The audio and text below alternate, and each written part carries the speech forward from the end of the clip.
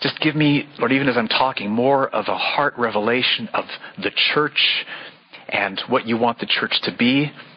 And Lord, use this morning to shape and mold us here, to follow your word, to be the church that will bring you glory and honor. So move in our midst, I pray. In Jesus' name, amen. Okay, first of all, I want to mention at the back table there are some green sheets, I think, which are a tentative Mercy Hill Church doctrinal statement and a tentative Mercy Hill Church covenant. And we're calling them tentative because I'd like you all to get a copy of it and to look at it this week and to email me or the other elders with any of your thoughts, concerns, questions, puzzlements, whatever. So they're at the back table, and if you'd like to grab one of those, if we run out, then email me. I'll send you out some more. But we'd like you to give us feedback on this so that you're not just like all of a sudden hit with this thing cold. So wanted to mention that. So we're going through a series called Doctrines, Passions, and Practices of Mercy Hill Church. And there's two purposes we have in doing this. One purpose is because we're moving into membership at the church here, and we want to be clear in terms of what are our doctrines, passions, and practices. Who are we? What do we believe? Where are we going? And so we're on, I think this is week 8 of the 10-week series. That's one purpose. The second purpose is just simply to encourage you, build you up in the Word, strengthen your trust in Jesus Christ, help those of you who aren't yet followers of Jesus to learn more so that we pray and hope and want to do all we can to persuade you to become followers of Jesus Christ. So that's what we're up to in this series. And this morning, I want to talk about the church. What is the church and how does it function? And I'd like you to go back 2,000 years in time to when Jesus Christ, the Son of God, was born of a Virgin Mary, fully God, fully man, came to the earth, the visible image of the invisible God. To understand church, you have to start back there. And he came to show us who God is like because he is fully God in himself. And so you watch Jesus and see how he healed the sick and how he fed the hungry and how he had compassion on the needy. And how he had white-hot holy anger and cast the money changers out of the temple. And how he got in the face of the religious leaders and called them hypocrites because they were. And how he wept over Jerusalem because of their lostness. And how he taught. And he said, we're sinners. Not we, excuse me. I mean, we are. Me speaking, Jesus speaking. You're sinners. And all of us have sinned to the extent that we face God's wrath and anger. And you, he said to the people he was speaking with, you need to be forgiven. And I haven't come to call righteous people. Nobody's righteous. I've come to call sinful people. And I'm going to die on the cross to pay for your sins so that all of your sins can be forgiven. So that you can be changed in your heart, receive God's power to change your nature so that your willful, proud, rebellious heart is subdued. And you have a new heart which loves me and loves the Father and trusts me. And you'll be born again. Through God's power, forgiven, clothed in my righteousness, changed, adopted into my family. You'll be loved and you'll be cared for. You'll have God as your Father. I'll guide you. I'll provide for you. I'll strengthen you. I'll comfort you. I'll give you a meaningful purpose of advancing my gospel here on the earth, and I'll finally raise you from the dead to be with me forever. So that's what Jesus did 2,000 years ago. And you could conclude from that what Jesus is interested in is simply saving individual people all around the globe throughout history. And I don't want to make that sound at all unimportant. That is vastly important. If that didn't happen, nothing would be of any significance. But that's not all that Jesus is up to. He's not just saving individual people throughout the globe and throughout history. His intention is to join those people together, to join them together in relationships into an entity which he calls the church. That's part of his purpose too. Not just a lot of individual saved people, but that those individual saved people would be joined together with other individual saved people in something called the church. And that's what I want to talk about this morning. What is this entity that Jesus is so passionate about? And that's the answer to the first question. Why should the church be so important to us? It's because it was passionately important to Jesus. We can see here 6 points. There's many more I could have mentioned, but look at these 6. Number 1, Jesus loved the church and gave himself up for her. Ephesians 5:25. It says, staggering command to husbands. Husbands, love your wives as Christ loved the church and gave himself up for her. That's why the church is so important. Jesus loves the church. Not just scattered individuals of believers, but this entity of these believers coming together in a certain kind of connectedness. He loved the church and gave himself up for her. Second reason, Jesus obtained the church with his own blood. Acts 20:28. Paul is talking to the elders, Church of Ephesus. He says, pay careful attention to yourselves, you elders, and to all the flock in which the Holy Spirit has made you overseers to care for the church of God, which he obtained with his own blood. So Jesus obtained the church, purchased the church at the cost of his own blood, which shows us two things at least. The fact that it took Jesus' blood, the blood of the God-man, that infinitely precious blood, the fact that it took that price to pay for us shows us how desperately wicked we were. It took an infinite cost to pay for the sins we'd committed, which should humble us. And the fact that he obtained us with his own blood should encourage us, because he loved us, and to the extent of obtaining us at the price of his own blood. He didn't hold back from that horrific cost that it cost him. He loved the church, gave himself up for us, obtained the church with his own blood. And number three, what Jesus is doing through history is building his church. Matthew 16:18. And I tell you, you are Peter, and on this rock I will build my church. That is Peter's confession. Peter, as the first one to officially in the Gospels confess Jesus as Messiah. On this rock, Peter's confession, I will build my church, and the gates of hell, which I think is a reference to death, will not prevail against it. The reason it's important to say that the gates of hell won't prevail against it is that Jesus talks about how they will kill you, they will arrest you, they will persecute you. But the gates of hell, the threat of death, is not going to prevail against my building my church. So what's Jesus building now? What's he building in San Jose today, June 1st, 2008? He's building his church. He's building his church today in North Africa. He's building his church today through Raj and Scout and many others in Central Asia, amongst the U people, an unreached Muslim people group.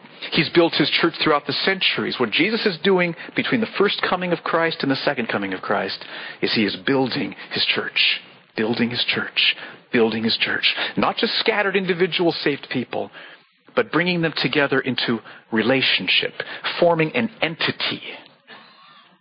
Fourth, Jesus nourishes and cherishes the church. Ephesians 5:29. No one ever hated his own flesh, but nourishes and cherishes it, just as Christ does the church. What is it that Jesus is nourishing and cherishing? It's his church. Number 5, Jesus is at work cleansing the church. Husbands, love your wives as Christ loved the church and gave himself up for her, that he might sanctify her, having cleansed her by the washing of water with the word. So Jesus is cleansing his church, sanctified through the washing of water with the word. He's cleansing the church. And then his whole goal, number 6, Jesus will present the church to himself as his flawless, beautiful, splendid bride. Ephesians 5:27. So that, the whole purpose of this thing is so that he might present the church to himself in splendor, without spot or wrinkle or any such thing, that she might be holy and without blemish. That's an amazing thing. That the church, the bride he's going to present to himself, is called splendid. And that's so amazing because originally the church needed to be purchased at the price of Jesus' blood. We were sinful people, rebelling against God. He saved us. He washed us. We were born again. Our hearts were changed. We were brought into relationship with each other. An entity is formed, which now he looks at and is splendid by His grace and by His mercy and what He's done in changing us. And so Jesus' passion is to love the church, give Himself up for the church, obtain the church with His own blood, build the church, nourish, cherish, cleanse the church. And the whole goal of this is to present the church to Himself as His bride. And you've got those wonderful statements in Revelation 22. The Spirit and the bride say, come. And then Jesus comes. And Jesus presents Himself with the bride, spotless, splendid, perfect. That's why the church should be so important to us. Because the church is so important to Jesus. So then what is the church? I mentioned a few months ago, I think it was, about a book that's come out recently that talks about two guys playing golf on a Sunday morning, that's church. There's people who think that sitting in front of, a television preacher, that's church. There's people who, I've got a friend who thinks that there's a certain trail, which is a beautiful place in the area, that's his church. So what is church? And that's what I want to try to unpack. I've got 9 points here in terms of what is church. Because Jesus doesn't leave us in the dark in terms of what church is. He spells out in the Scriptures, through His own teaching and through the teaching of the apostles, He spells out what church is to be. And there's things today that call themselves church that aren't. And every church could become more stronger in being what Jesus wants the church to be. And I want us at Mercy Hill Church to be as strong as we can, to be as faithful as we can to the Scriptures and what Jesus taught church should be. Church isn't just ours for the making, like let's figure out what should church be like. I don't know, what do you think? I don't know, what do you think? But He's told us in the Word. So let me give you 9 points that we here at Mercy Hill Church are seeking to pursue in terms of what it means to be church. And this might be helpful if you are not yet a follower of Jesus. You might have wondered, what is church? I mean, church sounds like it's important.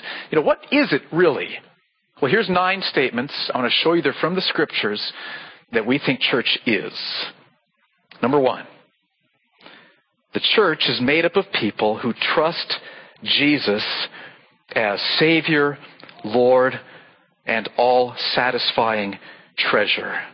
That's how I like to put it, just because that helps me so much. Savior, I'm a sinner. Jesus is a great Savior.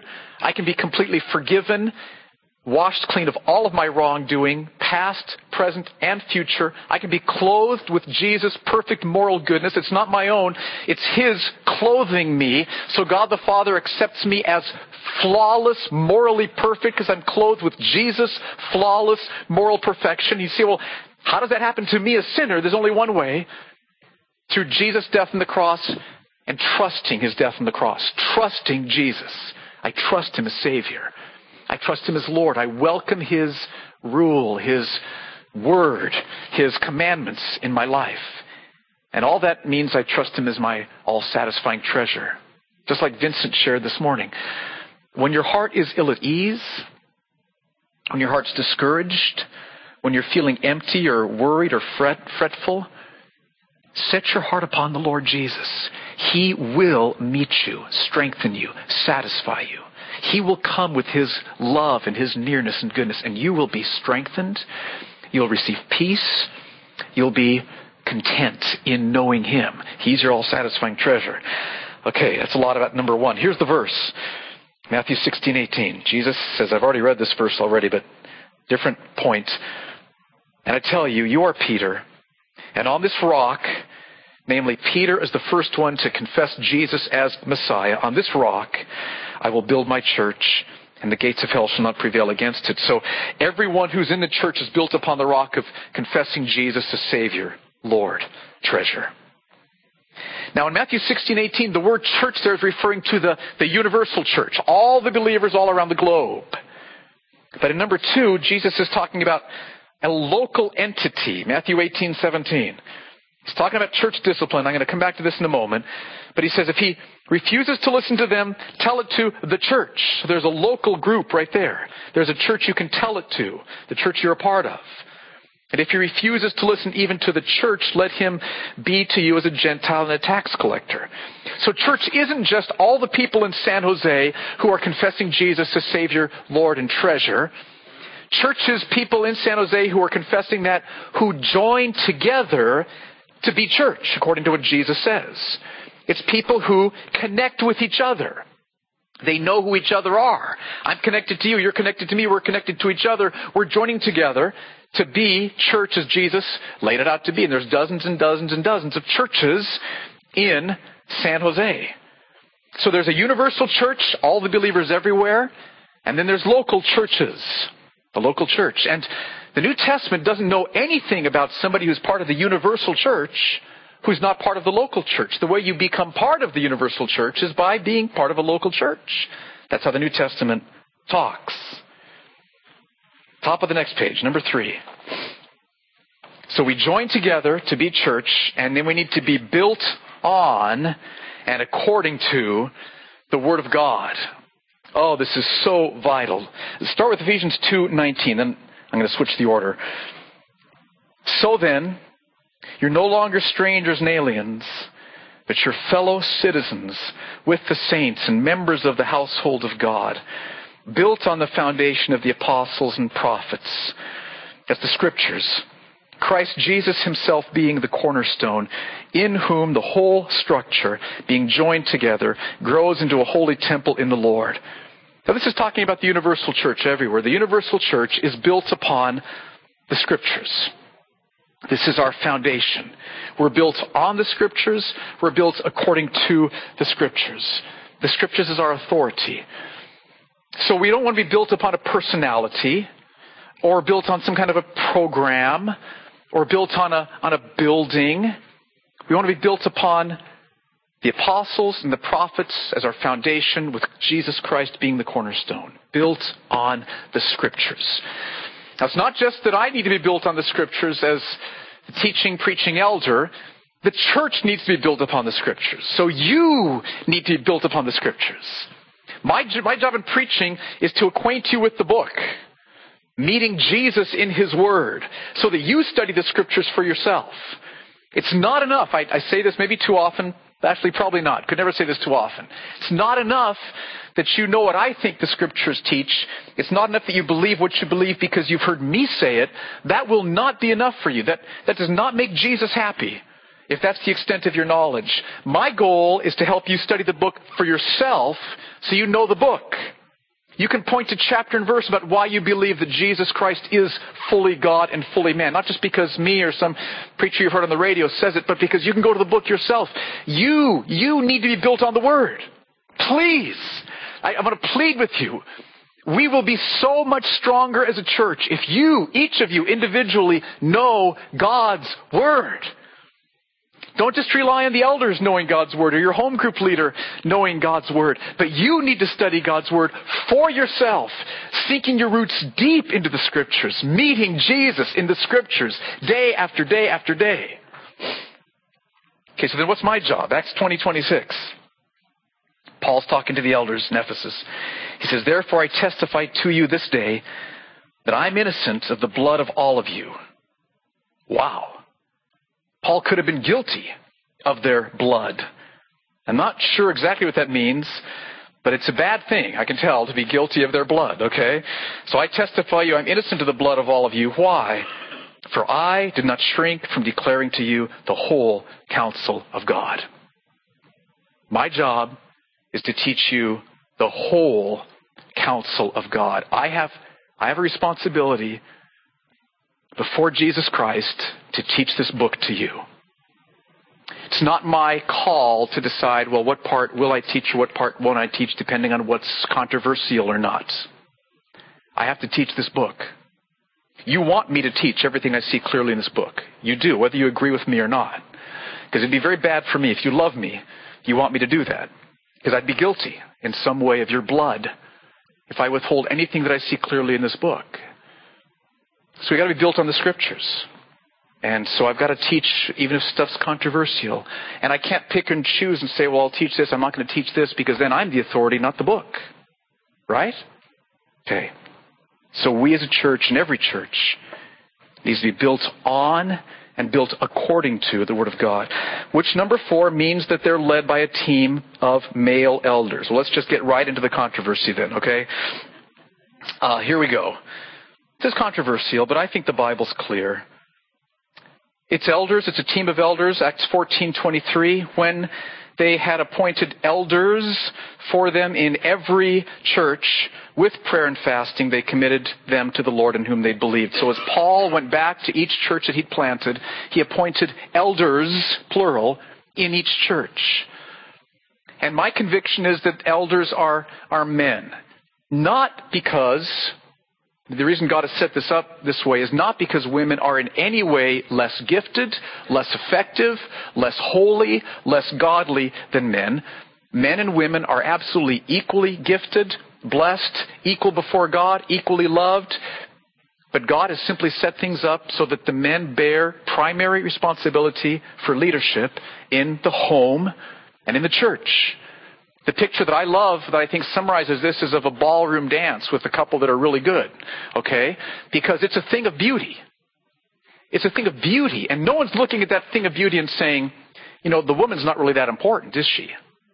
She's really inferior. How can he do that to her? No one's saying that. Because when there's servant leadership and Christ-trusting followership, the result is glorious. And that's how God has set things up. You can look at 1 Timothy 2:12 as a key passage where Paul says, I don't permit a woman to teach or exercise authority over a man. Okay, I don't know how you get around that. It's as clear as can be. So it needs to be led by a team of male elders. I got an email this morning from a friend of mine who's in North Africa. Many of you know him. His name's Steve, and leading a team of believers who are advancing the gospel there. And he said, greetings. We'd be grateful for your intercession today as the leaders of the underground church across the area come together for training and prayer as a group. It is only our second such gathering. Our special focus today will be the biblical mandate for qualified, multiple elders to shepherd and lead the flock of God. Okay? Morocco too. North Africa. All right.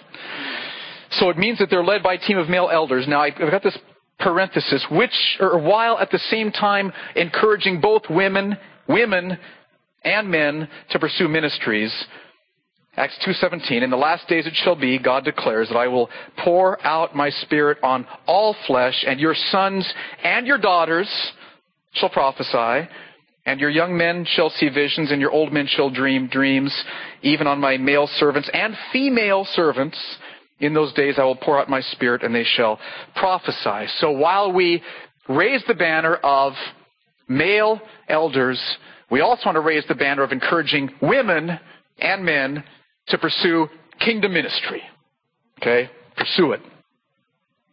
All over the place, in every biblical way.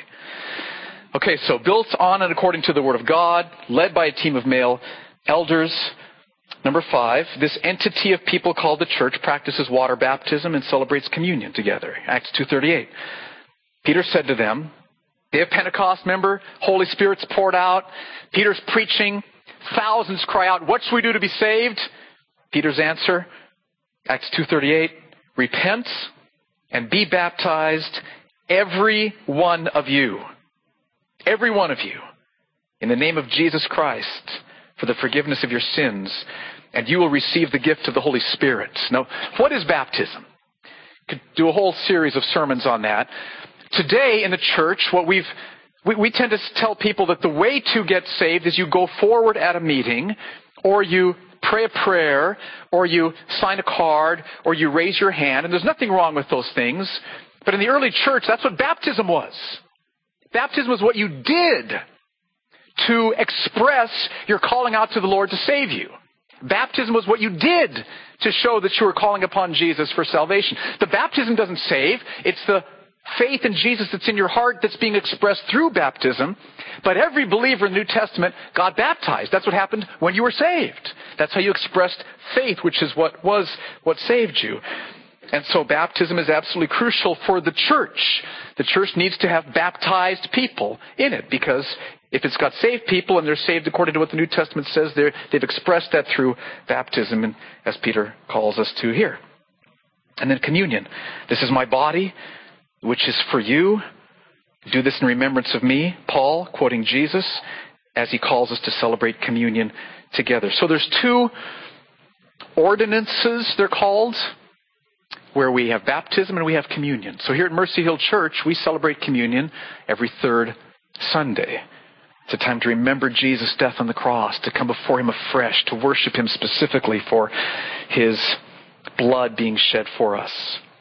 Number 6, this is like really, really a big one here, because this is so lacking today, and I just so long for it, and it's so important.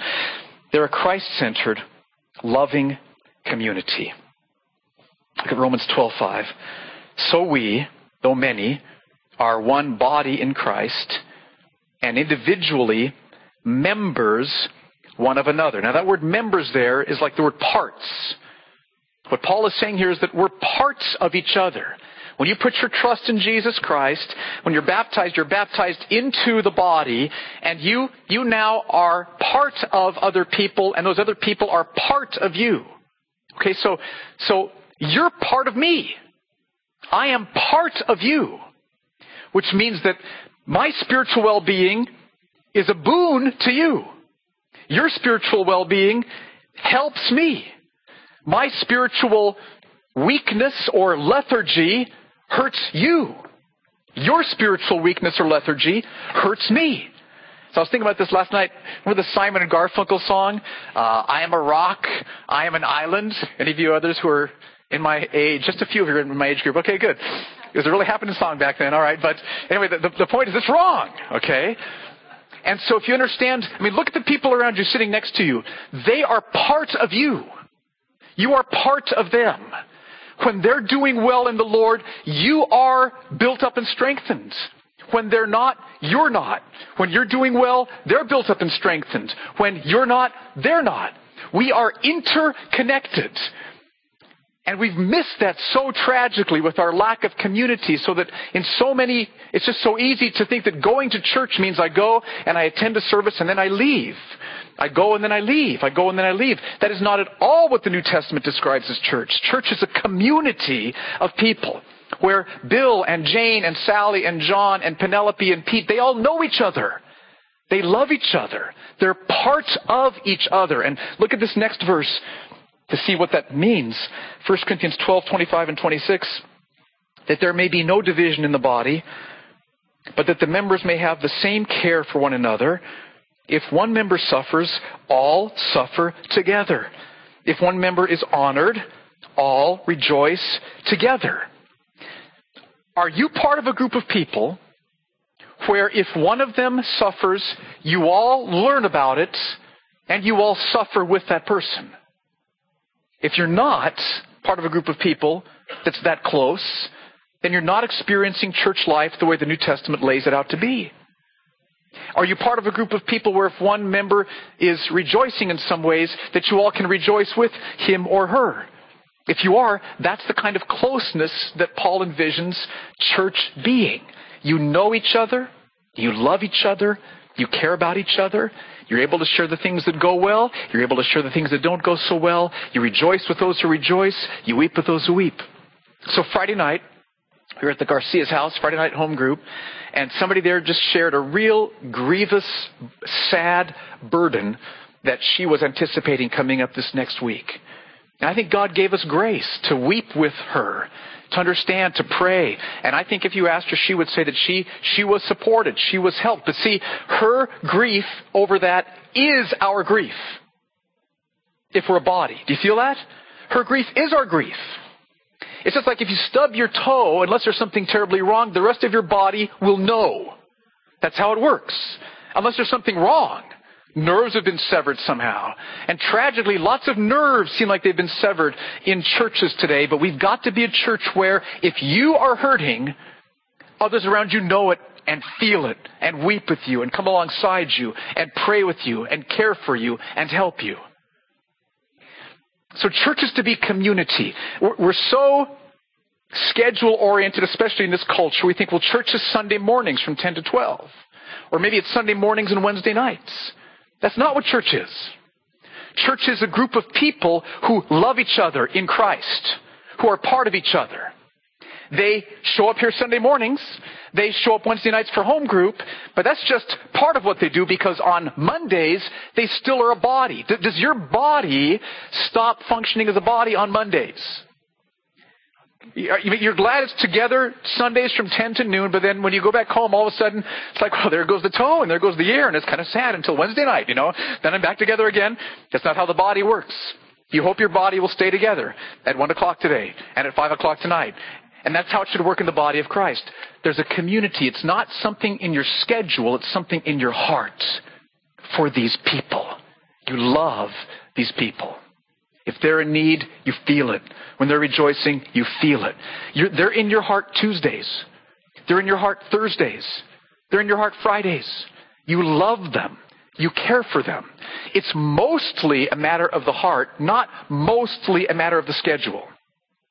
Are you feeling that? Do you get that? This is a radical calling. This is costly in terms of time. Very hard to pull off here in Silicon Valley.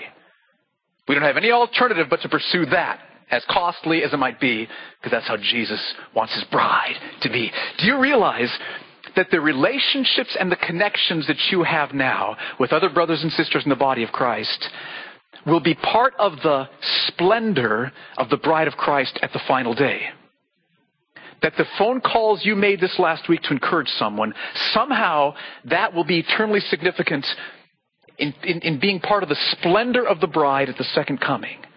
The relationships, the weeping, the love, the prayer, the time, the energy, it's all forming the bride of Christ, which he's making to present to himself. And there will be your little phone call right there, part of the bride, displaying the splendor. There will be your rejoicing with that brother. You're babysitting for that family. You're providing financially for the person in need.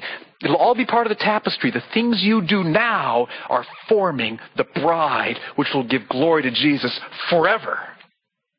That's an amazing thing. But it's not just putting some time slots in your schedule. We like to say, church is not a meeting you attend, but a group of people you love. That's mostly what it is. Ephesians 4:1, one other text here. I, therefore, a prisoner for the Lord, urge you to walk in a manner worthy of the calling to which you've been called, with all humility and gentleness. This is how we've got to get along. With patience, bearing with one another in love, eager to maintain the unity of the Spirit in the bond of peace. Humility, gentleness, patience, love, maintaining unity. What do you do when you disagree with somebody? Okay, we got to maintain the unity of the body. What do you do if there's somebody here that you disagree with, you've got a concern about? What you don't do is talk to everybody else about it. That rips the body. The person you're telling about George has just been separated from George by what you said. Torn the body. It's not what you do. We've all learned to do that from our before Jesus days. That's what you do. You got a problem with somebody, you go talk to other people. You don't talk to them, you talk to everybody else about it, right? That's what we've all learned to do. Jesus says, no. No. Be eager to maintain the unity. So you pray about it first. Bring it before the Lord. Get it all settled so it's okay. You don't have to talk to them to get it off your chest. You get it. The Lord's met you. All right. And then you go to the person, if necessary, and you talk to them about it. You get it worked out with them. No disunity. No division. Eager to maintain the unity of the body. Okay. Rapid fire here. Number 7. They have regular gatherings. Build each other up in faith through fellowship, worship, spiritual gifts, teaching of God's Word. Hebrews 3:12 through 14. This is a great verse to describe church life. Take care, brothers, lest there be in any one of you an evil, unbelieving heart, leading you to fall away from the living God. Now notice, this is something that the whole body does for each other. This is not just what the elders do for the body, although the elders do this. But the whole body is to do this. You are called to take care lest there be in any other brother or sister an evil, unbelieving heart. You might think, well, what an offensive thing to think that there could be an evil, unbelieving heart in my brother or sister. Well, there could be, because there could be in you too. We're all still sinners. We've been saved. We have new natures, but indwelling sin isn't gone yet. So we need to lovingly, not judgmentally, not self-righteously, humbly, brokenly, take care, lest there be in any one of you an evil, unbelieving heart, leading you to fall away from the living God. So what should we do then?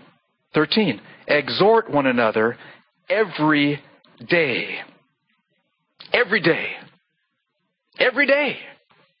Do you see a picture of what the body of Christ was like in the New Testament? Every day they were exhorting each other. Every day they were talking together. Every day they were encouraging each other. How much does that happen here? Some, I know, I hear reports, makes me really just full of joy, but not enough. I would guess many of you go day after day after day without giving any encouragement to another brother or sister outside of your family, which is a really important thing to do, but not anything outside your family, and not receiving any encouragement or exhortation from anybody outside your family. But we're called to exhort one another every day, as long as it is called today. Why every day? Well, it's because I've got new sin today. I've got new unbelief today. I need new encouragement today from you. The goal is that none of you may be hardened by the deceitfulness of sin, for we've come to share in Christ if, indeed, we hold our original confidence firm to the end. I think a good way to summarize the Bible is that the Bible teaches eternal security. Once God saves someone, He will keep you persevering in faith all the way to the end. And the Bible also teaches that eternal security is a community project. And it's true, I don't know how to put this all together, that your brother's eternity depends in some way on your regular encouragement of them. That's what this verse teaches. It's just right there, plain as day. Do you feel that? A few of you do.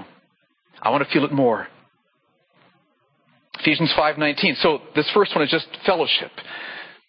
Ephesians 5:19 is worship. We address one another with psalms and hymns and spiritual songs, singing and making melody to the Lord with your heart. That's part of what this entity of the church does when they come together, like we've done this morning. 1 Corinthians 14:12. So with yourselves, since you're eager for manifestations of the Spirit, strive to excel in building up the church. Like we've heard some spiritual gifts this morning. And then teaching, 1 Timothy 4:13. Until I come, devote yourself to the public reading of Scripture, to exhortation, to teaching. Number 8, they practice biblical church discipline. This is one way that Jesus cleanses His bride. See, the church is to be a counter-cultural community in the world. That our love for each other would be so remarkable that people would notice, and that our holiness and our truth-telling and our sexual purity and our patience and our honesty and our faithfulness, these traits would be exemplary in the world. That people would say, wow, these people really live differently. Not in a self-righteous, haughty, we're better than you way, but in a humble, depending on Jesus, I'm a saved sinner way. And so church discipline is a vital part of that. Matthew 18:15. If your brother sins against you, go and tell him his faults between you and him alone. Not everybody else. Tell him. You and him alone, Jesus emphasizes. If he listens to you, you've gained your brother. He listens, he agrees, he repents of his sin, he's restored.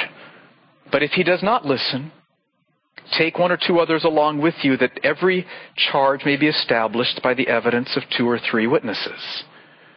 If he refuses to listen to them, tell it to the church. And if he refuses to listen even to the church, let him be to you as a Gentile and a tax collector. Then here's a specific instance in 1 Corinthians 5 that Paul talks about. It's actually reported that there is sexual immorality among you, and of a kind that is not tolerated even among pagans. For a man has his father's wife. A man is sleeping with his stepmother. And you are arrogant. The church at Corinth was arrogant about this. Ought you not rather to mourn? Let him who has done this be removed from among you. So let me give you an example. If you get into having an affair and you're being unfaithful to your wife, here's how we'll operate here at Mercy Hill Church, just so you know.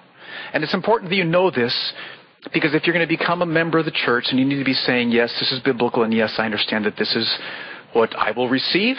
This is what I, Steve Fuller, will receive. This is what you'll be a part of. This is how we're going to operate. This is how Jesus tells us to operate. I want to make sure you're really clear on this. But if you are unfaithful to your wife and are having an affair, whichever brother finds out about it will not talk to anybody else about it, but will go right to you privately and appeal to you to repent. And as God gives you grace, you will. You'll repent. And your eyes will be open. What am I doing? I'm sorry, Jesus, forgive me. And you'll be restored, and that'll be done. It'll be over. Nothing more will be said about it. If you don't repent, then that brother will bring 2 or 3 other brothers, 1 or 2 other brothers. And they will lovingly, not self-righteously, appeal to you to repent. And the reason we do this is because we love you. If you're having an affair, your eternity is at stake. You understand that? It's Galatians 5, last 2 verses of the chapter. Very clear. Saved people don't do that. Okay? So if you're doing that, you got to wake up. So the brother's intention is to have your eyes be open. And so we trust God will give you grace to repent. And you'll repent and it'll be over. It'll be done with. Nothing further. If you don't, then it'll be told to the church. And the reason it'll be told to the church is so that the church's demeanor towards you will change. It's vital that we not come across to you like everything's fine. Because everything's not fine. We won't cut off communication. You can come here, but our response to you will be love and weeping. And please, repent. Please, you need to change. Does that sound strong? It's very strong because it's very serious. It's because we love you and we want to see you restored. So that's how it works. That's how church discipline works biblically. This is one of the ways that Jesus cleanses, purifies his bride. It's wrong for church to allow an affair to continue on in its midst and do nothing. It dishonors Christ. It sullies the bride. We can't do that. He doesn't give us the option of doing that. It's all got to be humble. It's all got to be out of love. It's got to be with fear and trembling and with tears. But it's got to be. And it will be. Number 9.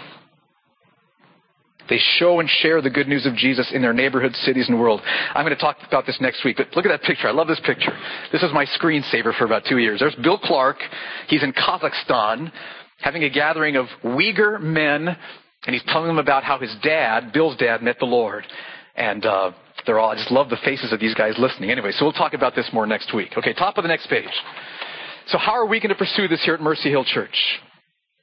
Let's kick that picture up, Tom, if we could.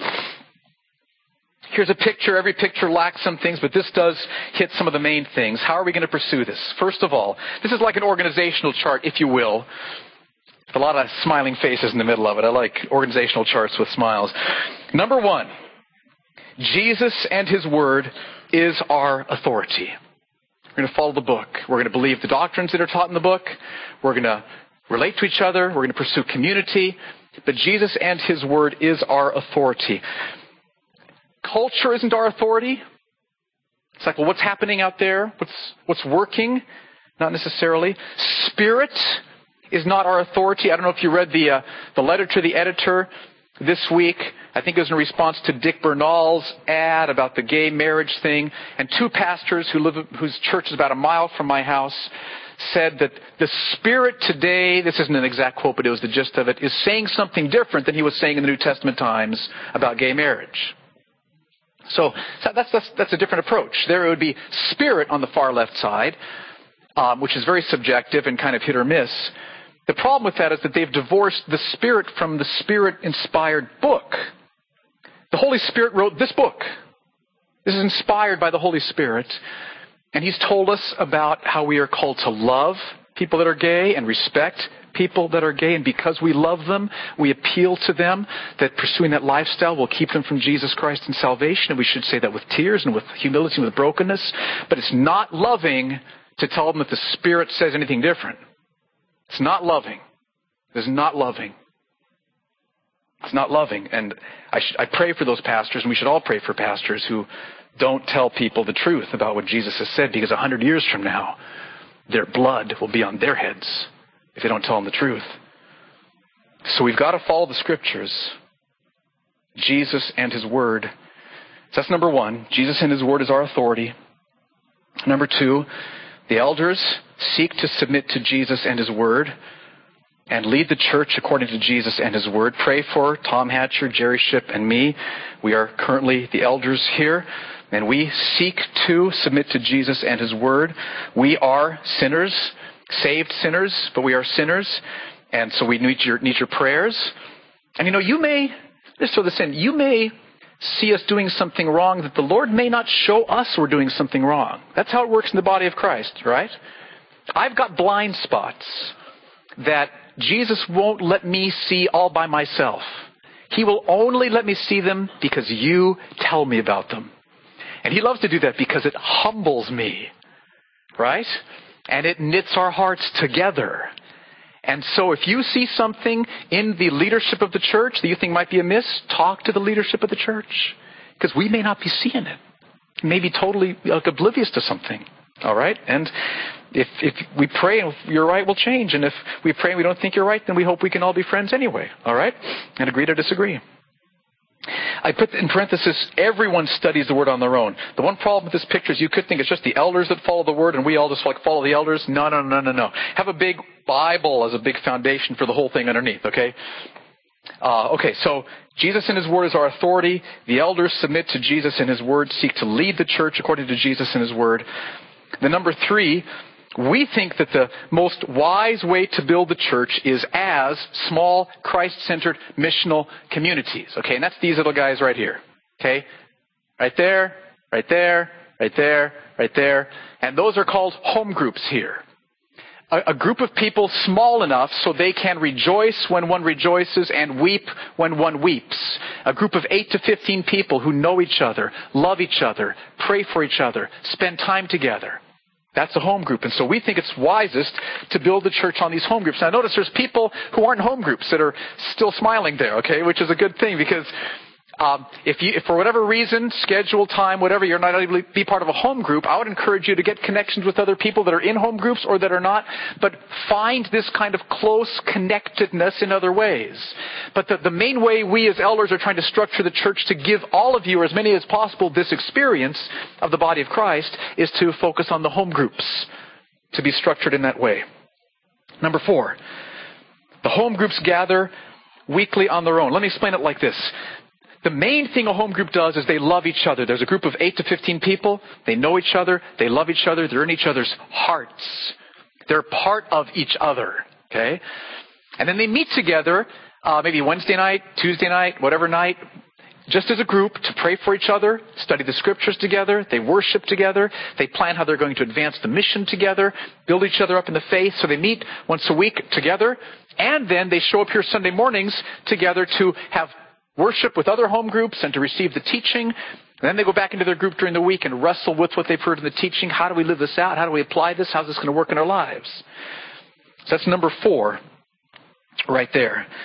And then number 5, the home groups share Jesus with their neighbors, their neighborhoods, webs of relationship, friendships they have through work or family or whatever, city, San Jose, unreached people groups.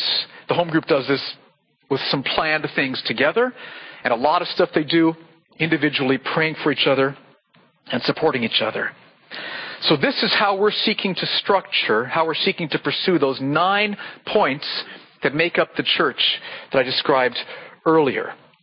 And so what I would encourage you to do is, if you're not in a home group, do all you can do to be in a home group. Okay? If there's a problem with babysitting, if there's a problem with schedule, let the elders know. We'll pray and see if we can't make. We'll do almost anything. We'll do anything we can to help you get this home group involvement. So if you're not in a home group, do all you can to be in one. If you can't be in one, then pursue this kind of relationship with people that aren't in, people that are in home groups or aren't in home groups, but have it anyway. Get it. This is body of Christ. This is what it's supposed to be like. And then if you are in a home group, I just want to encourage you. It's really easy just to let it become something in your schedule. But don't let it just become something in your schedule. Love the people in your group. Care for the people in your group. Be patient with the people in your group. Listen to the people in your group. Pray for the people in your group. Call up, email, text the people in your group. Love them. Love them. You're part of them. They're part of you. Let the Lord knit your hearts together in love, which is that close church, community, body of Christ thing that Jesus is forming. He's building His church. That's the kind of church Jesus is building. That is church. People who love each other in that way, in those ways. So do that. That's the main thing I want to call you to this morning. I mean, to understand where we're going as a church, but in terms of a take-home point, love the people in your home group. Serve them. Pray for them. Encourage them. Receive encouragement and prayer from them too. And here's 4 reasons why this is so important, and I'll wrap up with this. Number 1, your love for brothers and sisters shows your salvation. This is an amazing passage, 1 John 3. I'd encourage you all to memorize this. We know that we've passed out of death into life. That's conversion, salvation. How do we know? Because we love the brothers. Loving the brothers doesn't earn your salvation. Loving the brothers shows your salvation.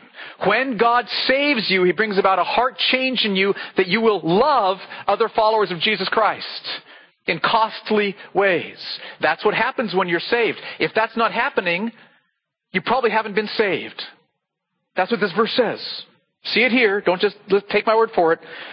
We know that we've passed out of death into life because we love the brothers. Now again, it's not like, okay, I guess I need to be saved. I got to start loving the brothers to earn getting saved. That's not what the passage says.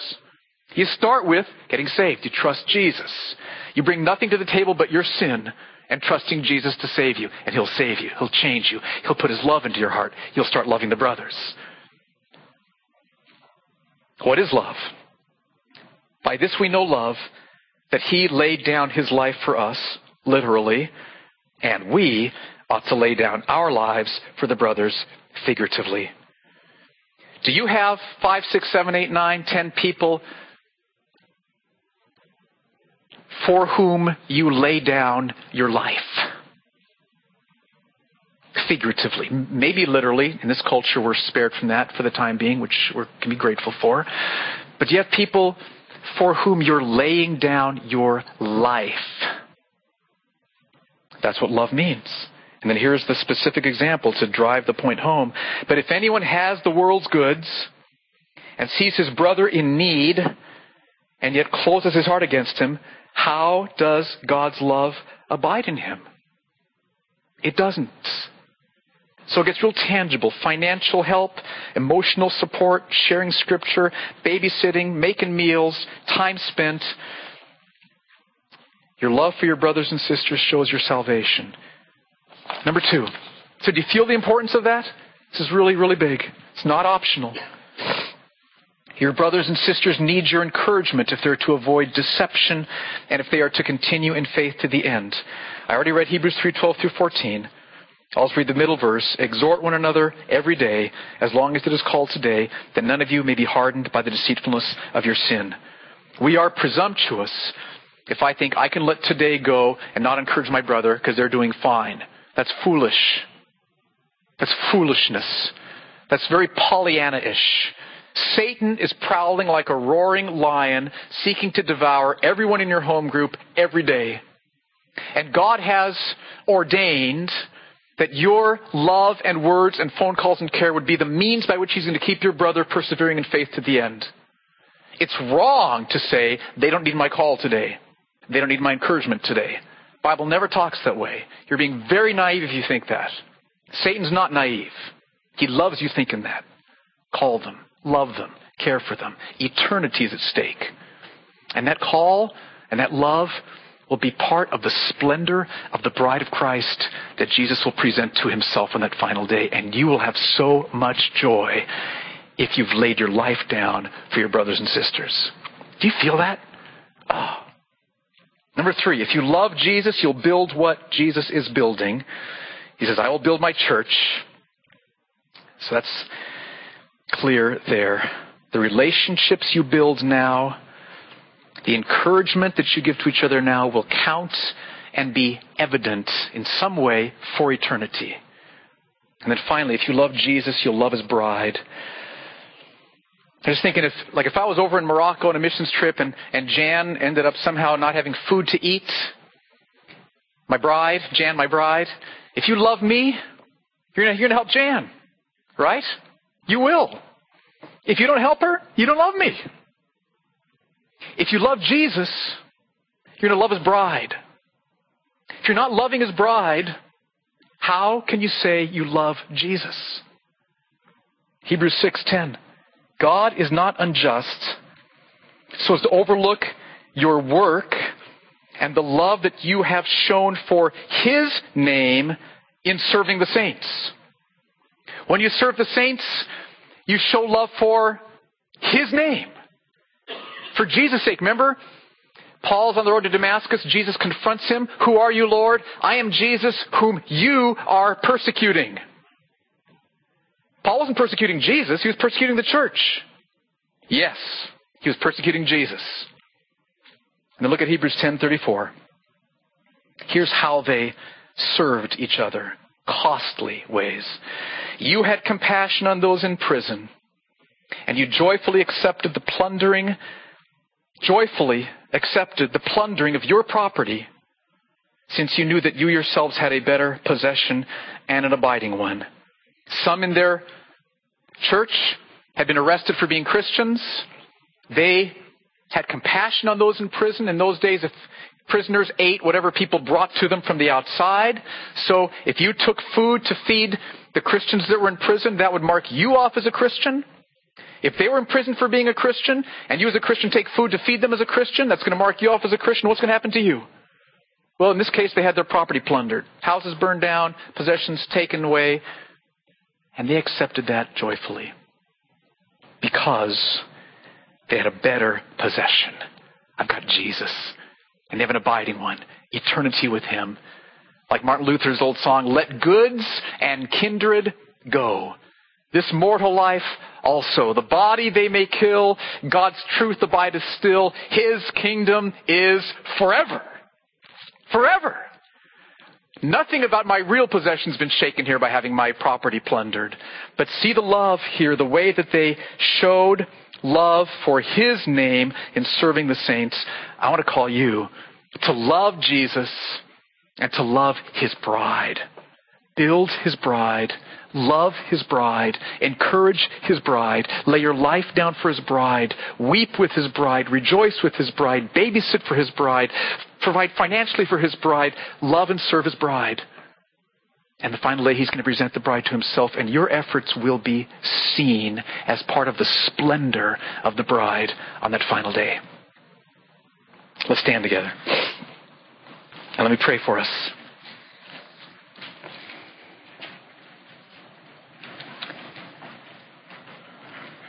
I pray for your power to come right now upon us, Jesus. This might sound really different to some people here. And I just pray you'd give them grace to study the Scriptures and that you would teach them from your word yourself. Teach them so that they can see what you call them to be and do as part of the church. And I pray that we here at Mercy Hill Church would have your grace poured out upon us so we could love each other. We could love and encourage and serve and lay our lives down for each other in costly ways because we have a better possession and an abiding one. And because we love you, Jesus, and we want to love your bride and build up your bride. Forgive us, Lord, for how we have been naive, for how we have been preoccupied, self-focused, selfish with our time and our energy, for how we've slandered or gossiped or let divisions come or have withheld love from people. Jesus, let today be a day of turning over a new leaf by your grace, working in our hearts, giving us your love.